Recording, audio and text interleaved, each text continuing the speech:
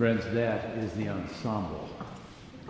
And for those of you who have never attended the gathering at 11:15, they sing there every week. And it has been my privilege this morning to sing with them on the opening hymn. It was great fun. We're continuing our series in Acts of the Apostles, and we come to the 10th chapter, the 44th verse. And in this text, something new happens in the life of the church. Peter has had a vision. So has Cornelius, a Gentile. They have come together for the first time, Jews and Gentiles, to worship the same God and Lord Jesus Christ. Peter has delivered his sermon, and then to their surprise, the Holy Spirit descends upon them all, and the first occasion of the baptism of a Gentile takes place. Listen for God's word. While Peter was still speaking, the Holy Spirit fell upon all who heard the word. And the circumcised believers who had come with Peter, the Jewish believers, were astounded that the gift of the Holy Spirit had been poured out even on the Gentiles, for they heard them speaking in tongues and extolling God. And then Peter said, "Can anyone withhold the water for baptizing these people who have received the Holy Spirit just as we have?" So he ordered them to be baptized in the name of Jesus Christ. And then they invited him to stay for several days. This is the word of the Lord. Thanks be to God. Let us pray together. And so, dear God, come now, not only in word, but with power and with full conviction. In the name of Jesus Christ we pray. Amen. This is a remarkable story about the surprising way in which God moves in human life to accomplish his own purpose. As I said earlier during the announcement, I've just returned from the San Bernardino Mountains, where family camp this year, for the first time, was held at Forest Home. Forest Home is a camp facility that has provided the setting for decades for countless people to encounter and hear the word of the Lord in such a way that it changes their lives. Now, just before coming in here, as I was back in the vestry preparing with the others on this team, I learned that Glenn Delang's parents met at Forest Home. And I learned that Don met his wife at Forest Home. Forest Home was, before it was anything, first the dream of Henrietta Mears, who was the director of Christian education at First Presbyterian Church of Hollywood for several decades in the mid-20th century. In 1937, she and a few others from the Hollywood Presbyterian Church visited that site for the first time. At the time, it was a private resort, and it was on the market for the whopping price of $350,000 in 1937. Henrietta Mears reportedly said, "Let's not even look at this, we can't afford it." But timing is everything. Shortly after that visit, a flash flood destroyed several of the cabins on that property as it came down that canyon. And it left one of those cabins hanging on the precipice of the river gorge, and the phone rang. And the son of the owner of that property quickly lowered the price, saying he would take $30,000 for the entire property. And the rest is history. Dr. Billy Graham wrote these words: Dr. Henrietta Mears has had a remarkable influence both directly and indirectly on my life. In fact, I doubt if any other woman outside of my wife and mother has had such a marked influence. She is certainly one of the greatest Christians I have ever known. Henrietta Mears had a similar influence on the founder of Campus Crusade for Christ, on the founder of Young Life. And she is remembered for many things, including this quote: "You teach a little by what you say. You teach most by what you are." I think every mother comes to know the truth of that statement.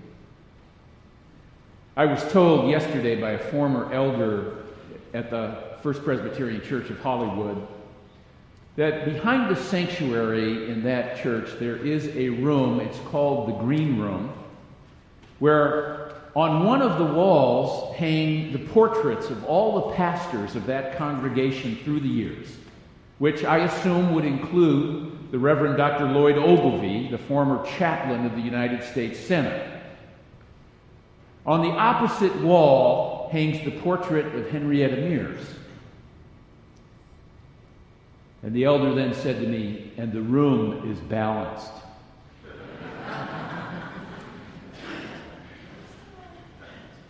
The title of the book about her life is Dream Big, the Henrietta Mears story. And there are many here in this sanctuary today who know that story better than I, who are the products of that remarkable Christian education program at First Presbyterian Church Hollywood in the 30s and the 40s and the 50s. She sent more young men to seminary and into the ministry than possibly anyone else in the entire century. It's remarkable what happens when we dream big enough to become part of God's plan for healing the world.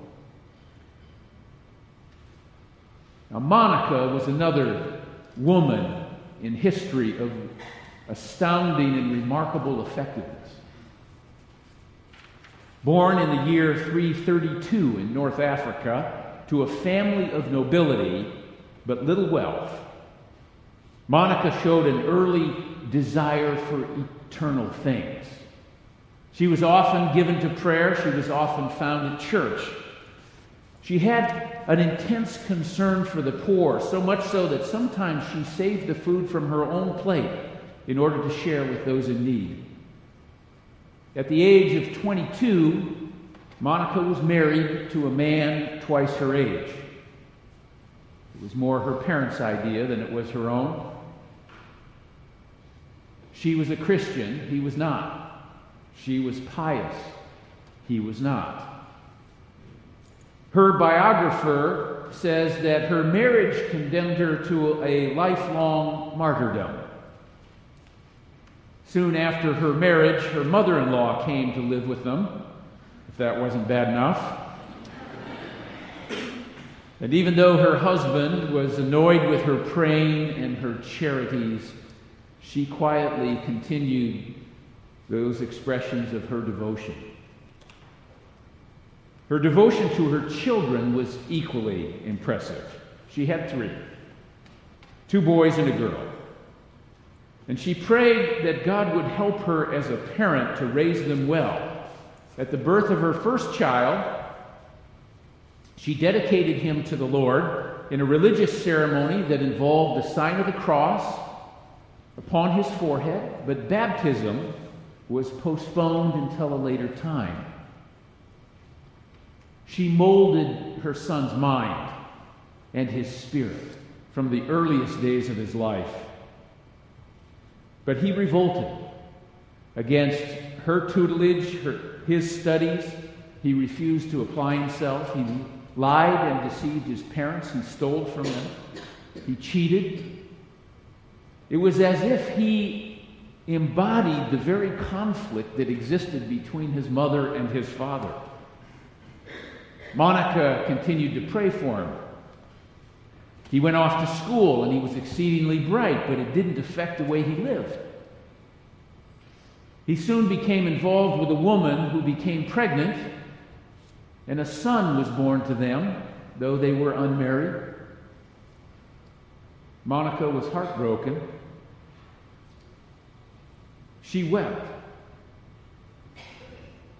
Even today, there is a feast in honor of her on the 4th day of May in the Roman Catholic Church, the Feast of Tears of a Christian mother. Monica's son, who was to become one of the greatest intellects of the Christian faith, St. Augustine, finally came around. Now, Augustine was always quick to say that it was his mother who led him to the Christian life. Quote, "Yes, Lord, if I am your servant, it is because I am the son of your handmaiden." And quote, "To my mother, to her prayers and merits, I owe all that I am. If I love truth above all else, and for its sake would lay down my life, for this I am indebted to my mother, whose prayers God could not withstand." So it was on Easter Sunday in the year 387 that Augustine was baptized. And that same year his mother died. Twice through great labor, she had given birth to her son. Once into the world and once again into the reign of our Lord. St. Augustine later wrote these rather well-known words: "You have made us for yourself, O God, and our hearts are restless until they rest in thee." Now you know that these were no empty words for St. Augustine. Augustine knew from personal experience what restlessness was all about. His mother's love and faithfulness made all the difference in his life. She also, like Henrietta Mears, dreamed big. And she continued to invest in those dreams in her son despite his rather limited and reluctant response.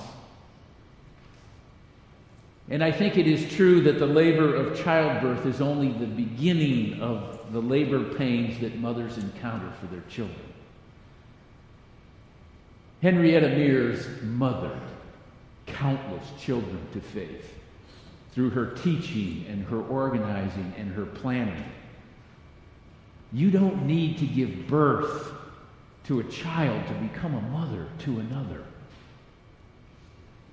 Now, our text this morning celebrates the expansion of the church to include non-Jews. Peter was the first to perform an unauthorized baptism, and it got him in no small amount of hot water with the church officials. Later in Acts of the Apostle, he comes before the first great tribunal of the church over this very issue. Do Christians have to be Jews before they can become Christian? I remember the very first baptism I ever performed. It too was something of an unauthorized affair that I didn't tell my committee on preparation for ministry about. I was the chaplain in a pediatric unit at the Robert Wood Johnson Hospital in New Jersey for a summer while I was in seminary. A 2-year-old child had fallen into a swimming pool at a family gathering, was brought into the emergency room in a coma. The early signs were rather encouraging. I met with the family gathered in the waiting room. As it turned out, it was the grandparents of this child who were the legal guardians. Their daughter was one of those children who had run her life out of control. She partied to the extent that she could. She used drugs and alcohol. She had the child and did not know who the father was. The Department of Family Services was hot on her tail, tracking and documenting her behavior in order to rescue that child from her care. And so the grandparents stepped in and became the legal guardians in order not to lose the child from the family. They were not well-educated people. They were simple. They were hardworking. On one occasion, they had tried to have this child baptized. But the pastor refused because the child was born out of wedlock and had no father. Soon enough, in the pediatric intensive care unit, it became apparent there was significant brainstem damage. That child had been without oxygen for just too long. He began to arch, which is a sign that the child would likely never come out of the coma. I approached my supervisor, who was an ordained minister, and together with that family, in that pediatric unit, we baptized that child.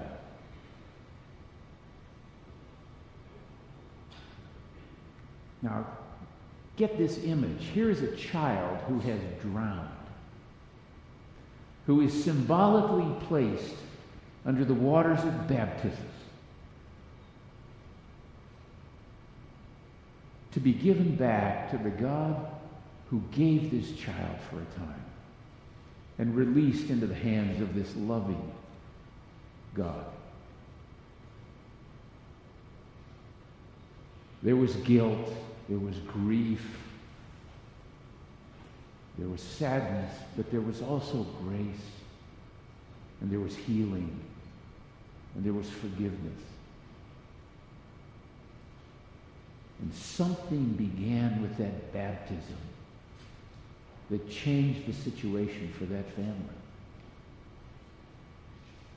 Today's text is about the remarkable and surprising ways that God moves in human life to accomplish God's purpose. There must have been a mixture of emotions that day when Peter baptized those Gentiles. They were considered outside, and now they're invited in. Those who were not part of the family are now part of the family of God, brothers and sisters in faith. Those who were thought to be unclean could now sit down at table with those who had spent a lifetime seeking God's approval. And I think, like Peter and those early Christians, we too are likely to have to begin to see things differently if we expect to see things at all from the Lord's perspective.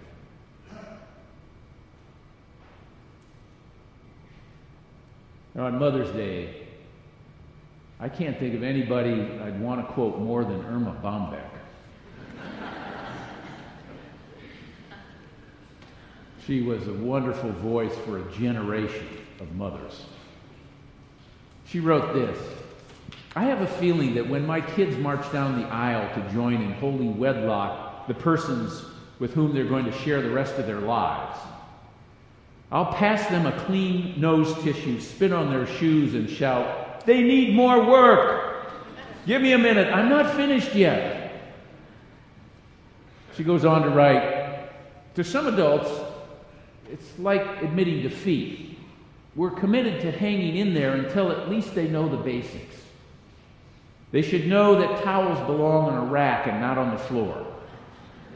They should know that when they receive the Nobel Prize, they're expected to say thank you and maybe follow up with a nice note." For Irma Bombeck, the job of mothering was never done, never really finished. Well, the Lord is not finished either. They need more work, he might say about us. Give me a minute. I'm not finished yet.